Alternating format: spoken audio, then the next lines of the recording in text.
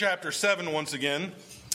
Hebrews chapter 7, verses 20 through 25. Hebrews chapter 7, verses 20 through 25. We continue through chapter 7 dealing with, in a more roundabout way, with the person of Melchizedek. Let's go on here. On one hand, verse 20. And it was not without an oath, for those who formerly became priests were made such without an oath. But this one was made a priest with an oath by the one who said to him, the Lord has sworn and will not change his mind. You are a priest forever. This makes Jesus the guarantor of a better covenant. The former priests were many in number because they were prevented by death from continuing in office. But he holds his priesthood permanently because he continues forever. Consequently, he is able to save to the uttermost those who draw near to God through him, since he always lives to make intercession for them. The grass withers, the flowers fade, but the word of our Lord stands forever. In many ways, we really could, at this point, sing before the throne of God again and say amen. That song really preaches this text. Mark's all for that. In a great way. But as we come to this text today, I think it's important for us to think about who we are as people. Because as individuals, as we look at the world, we see that people are continually looking for a solution to their problems, to things that hurt them or ail them. In fact, there's a booming industry just for this. The self-help industry is there. It seeks to be a solution to the things that affect us. Are you overweight? We have a book for that. Do you have anxiety? We have a book for that. Would you like to know how to work out and feel better? We have a book for that. Are you suffering? We have a book for that. Just go to the self-help section. I made this comment before, but it's so true. They have a chicken soup book for everything. Chicken soup for the whatever. It's self-help. We want to live the good life. We want comfort. We want ease. We don't understand quite why our best life now has not manifested itself. So we go, what do we need? What do we need for the things that ail us? And the problem becomes this. When we look at ourselves, as we consider the things that have been done to us by others, as we consider the things that we have done to others, we would like to remove sin from the picture. If I have hurt you, if I can remove blame from myself for that hurt, I like that better. It works out better for me, right? That way I don't have to put the blame on myself. How do we handle the things others have done to us? How do we handle the things we've done to others? Things done in violence or anger or envy or greed. And sadly, there is this tendency in our world today to reclassify sin as dysfunction. To reclassify sin as dysfunction. Our behavior is not our fault. It's someone else's fault. Or perhaps if it's not my fault, it's some dysfunction or disorder that I have.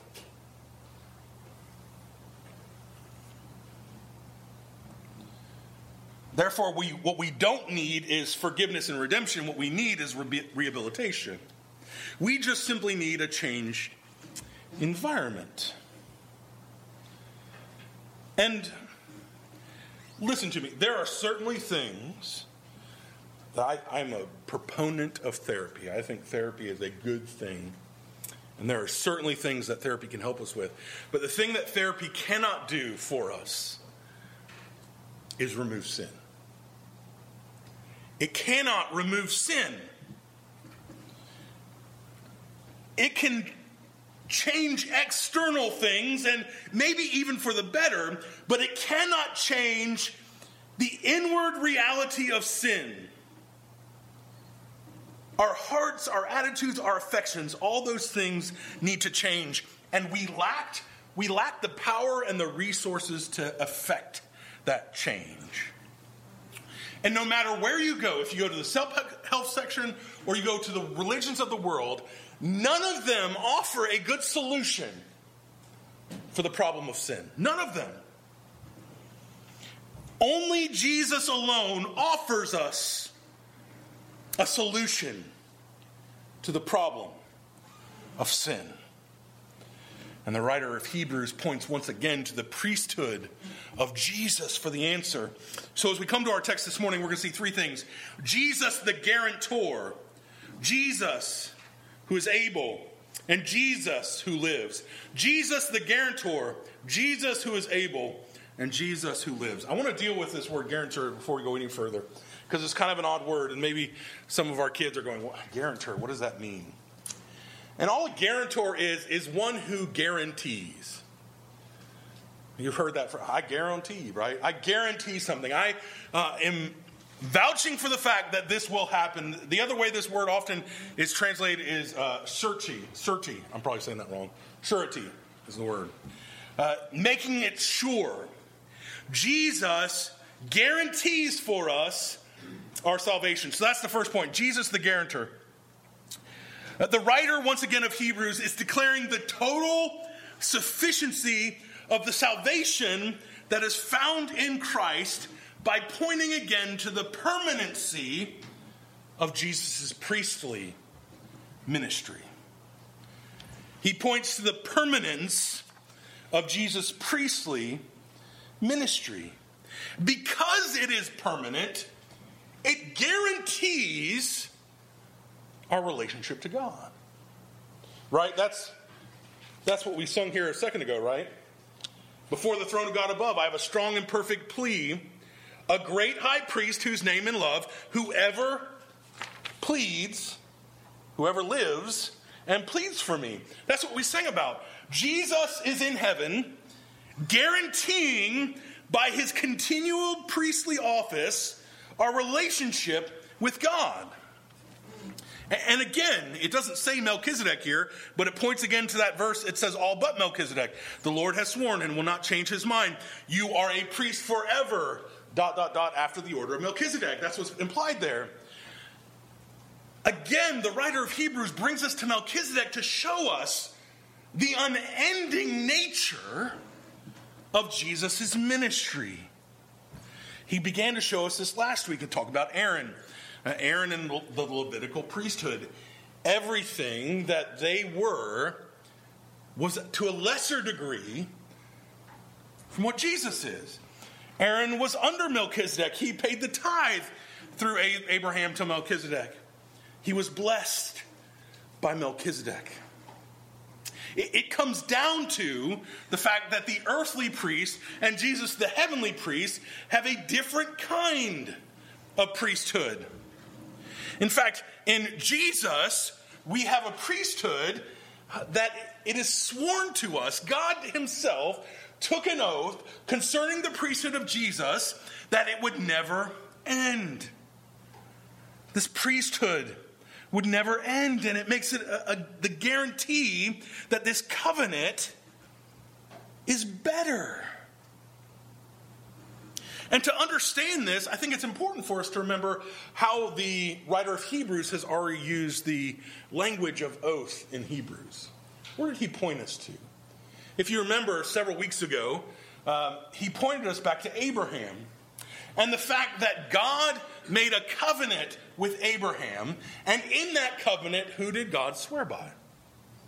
He took an oath by himself. I swear by my own name that I will see these things done. This is very similar to what we see here. It says, God, the Lord, has sworn, Yahweh has sworn, he has taken an oath that he will not change his mind, that Jesus himself will be a priest forever. Why would he do this?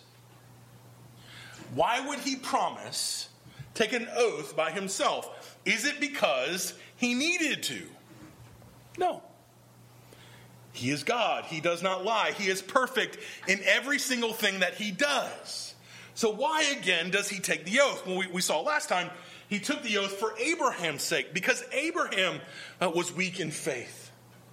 To show him, look, I will do this. Do not doubt. It was about reassurance for Abraham. It was not God's character that was in question. It was an issue of Abraham's weakness. But interestingly, we also see that both of these oaths are related. How are they related? How are both of these oaths related? Well, God promises to Abraham that he will bless him. That he will bless him and all who come from him. So the first is that God promised to bless Abraham. The second is the promise that the Messiah would be a priest forever. But they're related this way. It is through the Messiah that God fulfills the promise given to Abraham. That he would bless him, that there would be a people that come from him. He sent the Savior to accomplish what he promised. The Messiah guarantees the covenant with Abraham, so that Paul can say in Galatians, if you are a son of God, then you're a son of Abraham. You're a fulfillment of the promise. And how are we made sons of God? Through the Messiah. God's oath that Jesus will be a priest forever is a fulfillment of the promise given to Abraham. And it is the hope of the believer that Jesus came and is this perfect priest. He is a priest forever. It will not change, and so he becomes the guarantee of a better covenant. And really, this is here now contrasting not the covenant that God took by himself, but the covenant with Moses. What did the law bring? The law brings the reality of sin, and the law brings death. Because we cannot follow that law, but Christ comes and he follows that law perfectly. He becomes that guarantee. Again, we see this word from the Greek word egenos. One who, translated like this, one who stands in security. You think about a security guard of a bank, right? He stands out there as a guard to keep your money, hopefully, safe. Jesus is like this. He stands in security, making things sure. It's the same word in the Old Testament that is used of the rainbow. The rainbow, of course, we know the story of Noah, right? The floods come, destroys the earth. After the floods recede,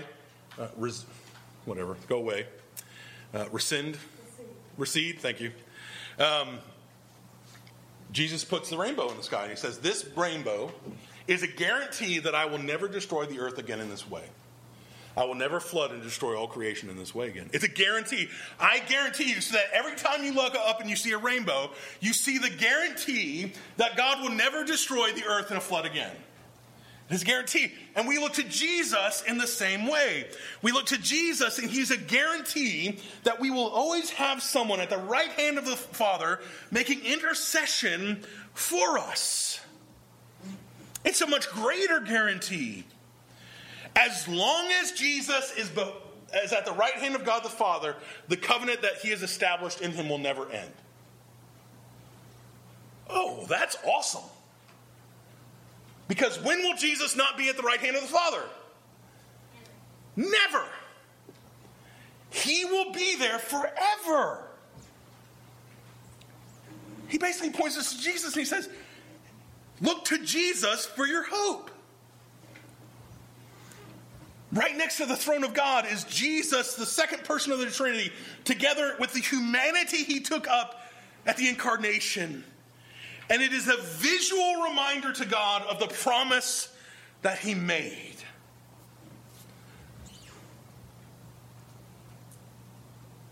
The old error was not sufficient because what was the problem with the old error priest? He was born, he lived, he served, he died. And then there was more who were born. And some were good priests, but others were not good priests. And even the good priests still had their own sins to atone for. But we have one who is secured, who now reigns forever. We have Jesus, who is able. That's what it says in verse 25. Consequently, he is able to save to the uttermost. He is able to save to the uttermost. I love the picture of Jesus' intercession for us. The reminder that the writer of Hebrews has been given us over and over and over again. That Jesus right now is able to save. He is able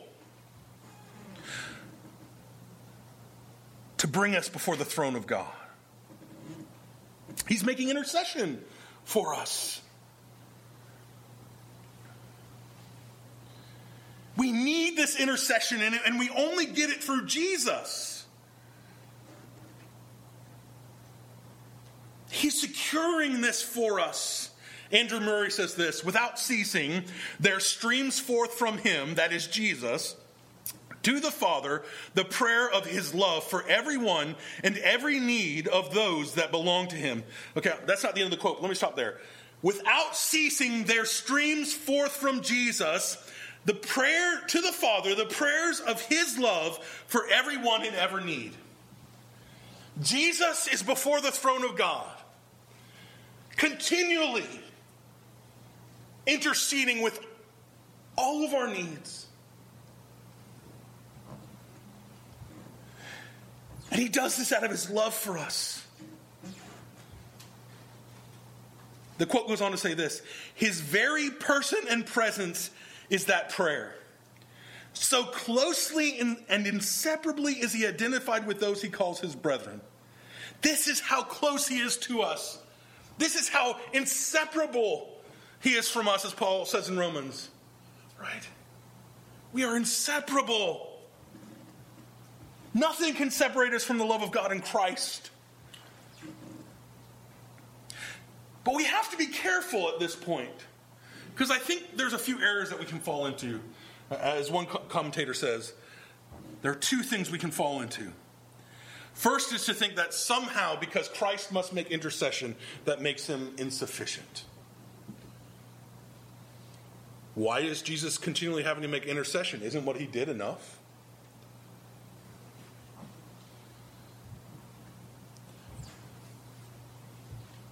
And this is an error of those who turn elsewhere for intercession. Philip Pugh says this: to rely upon angels or saints or any other finite being for their intercession is not only futile, it also betrays a failure of confidence in the adequacy of Christ as our intercessor. And it is to honor the creature rather than him who is our creator and redeemer. Jesus is sufficient.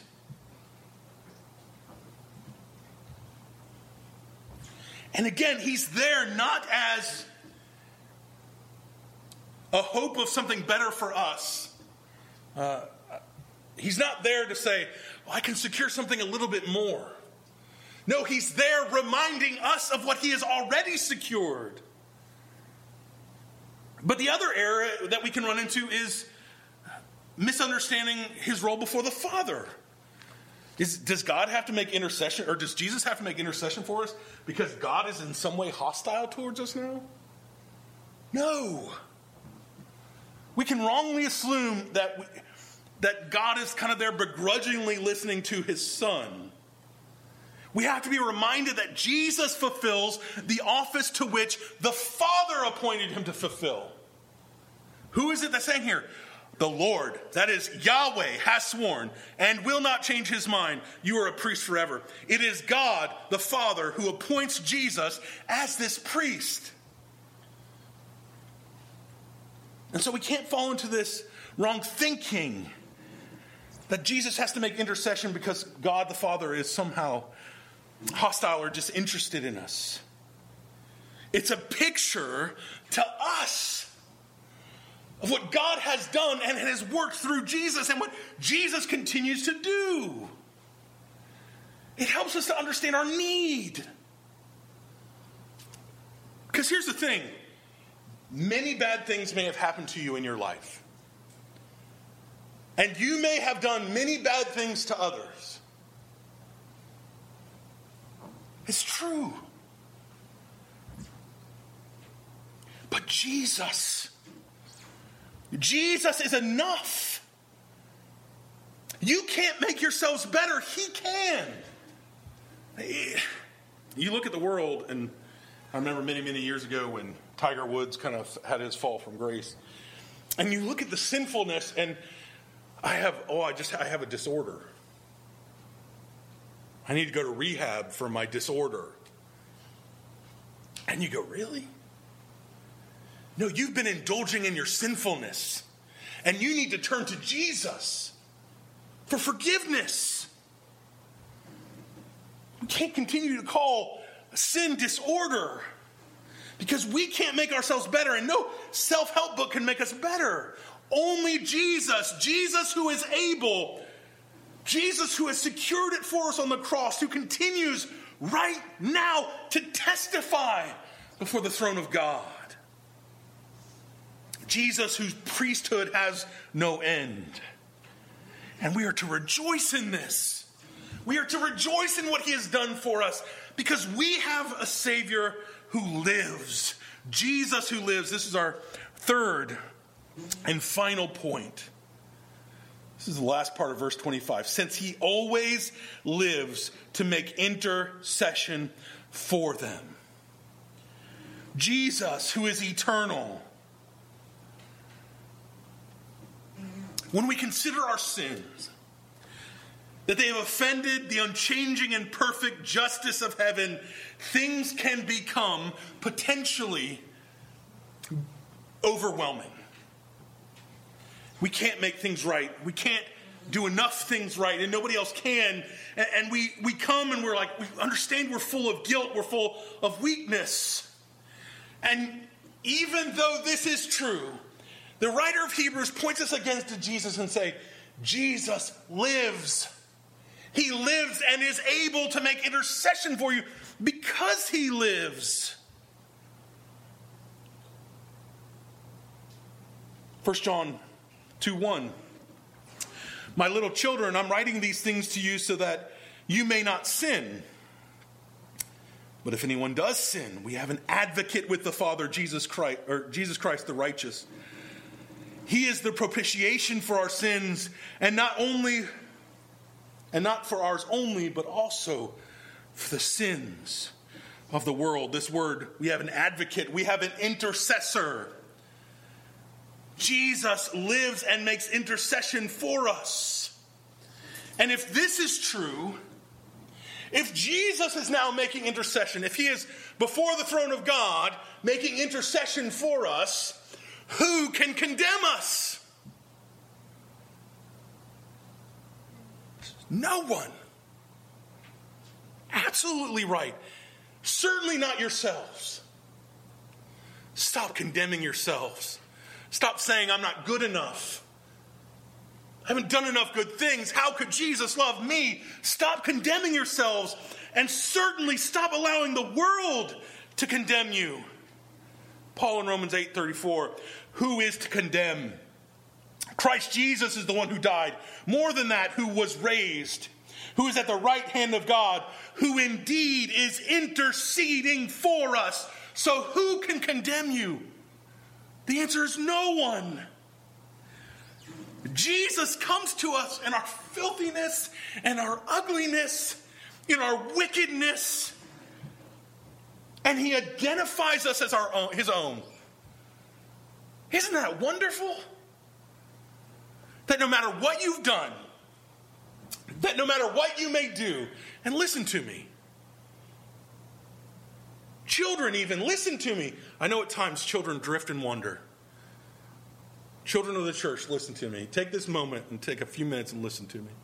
And adults too, listen to me. It doesn't matter what you've done. It doesn't matter what sins you have committed or will commit. It doesn't matter what sins I've done. And my sins and your sins are ugly and they're gross and they're heinous. But Jesus is sufficient for you.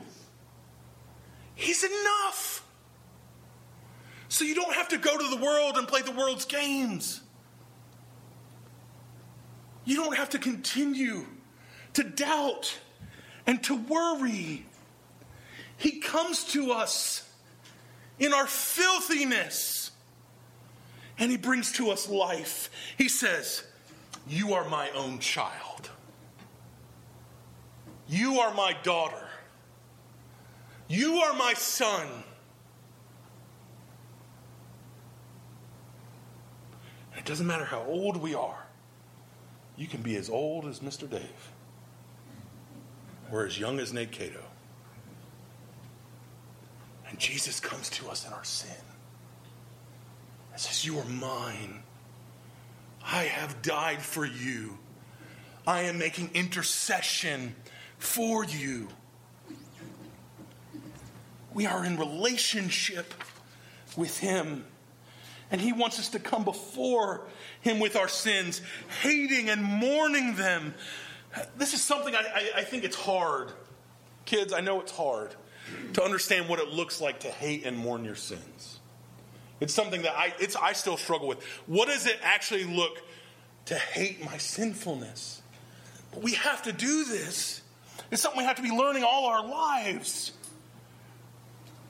We have to hate and mourn our sins, knowing that Christ has removed them from us on the cross.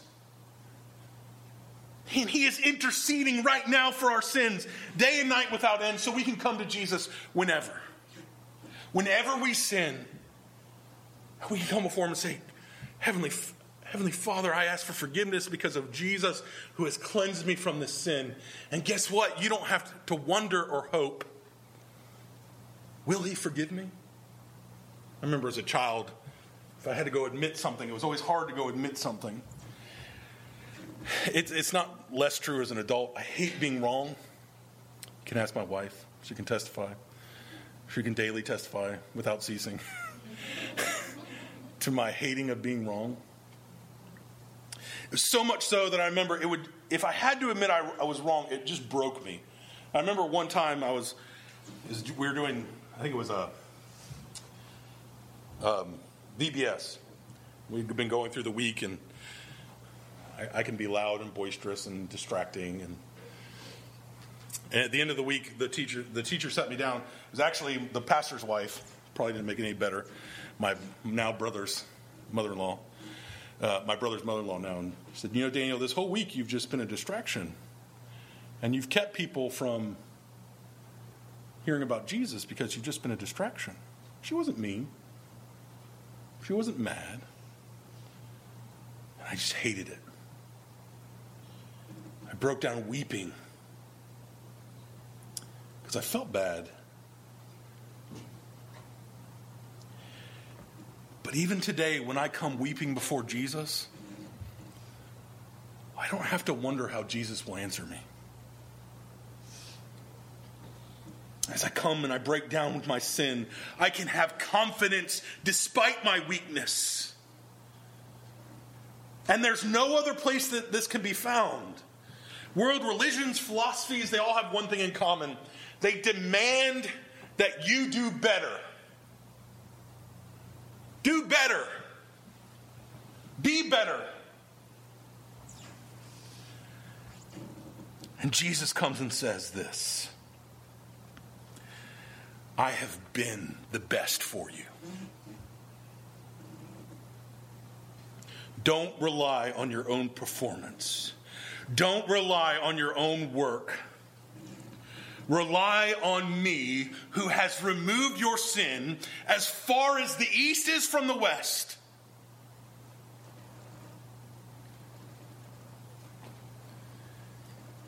Come and rest and trust in me and bear fruit in my kingdom. Because that's the wondrous thing of the gospel, right? The gospel doesn't say you don't do anything, ever. It says you don't do anything to earn your salvation. Now go and be obedient because of what I have done for you. Come and bear fruit in my kingdom. Because I have made you guiltless. We have a peace that comes from laying our burdens on him. Trusting in him to bring to us newness of life. We have a tendency, I think, brothers and sisters in Christ, to be masters at self-condemnation. What do I mean by that? We can be masters at coming and saying, you're not good enough. You're not good enough. You're not worthy. But this is not the way it should be. We should not look to ourselves or look to someone else to blame. We don't have to bear this guilt any longer because Jesus lives. And because he lives, we live. Jesus is righteous, and because he's righteous, you're righteous. And because he's God's son, you are God's son, and you are God's daughter. Because of who he is, he has changed who you are. Jesus is better than what? Everything. All your concerns, all your doubts, all your worries, he has done what no one and nothing else could do. He's freed us, and it's a wonderful, restrictive freedom. What? Restrictive freedom. Yes, that's what it is. Because Jesus doesn't come to us and say, I've made you new, now go do what you want. He says, no, I've made you new. Now come faithfully follow me. Because I have guaranteed your salvation. I am the perfect priest that has done what no other priesthood could do. I have sworn by myself that I will not end. He is able. Not like those who have come before. He is perfectly sufficient, and he lives. So we now live. We have assurance that it will not fail and will not end. If you ever wonder why we do this regularly, monthly, this communion table here, this communion is a reminder of not that Jesus is continually crucified, but is a reminder of what he has done and that he is continually making intercession. This is what we're about to do here in mere moments. It's a reminder, Jesus has bought you. He has freed you and you are his. Stop acting otherwise. Stop acting and living as if the world has control over you. Stop acting and living as if you're not sons and daughters of God. It says to those who would hear the words of the writer of Hebrews, or maybe the old hymn, or not hymn, but song, stop looking for love in all the wrong places. We look for love and satisfaction in all the wrong places. Come and see the love of your Savior on display. This is Jesus and his love on display for you. Let us know that he's better. Let's pray.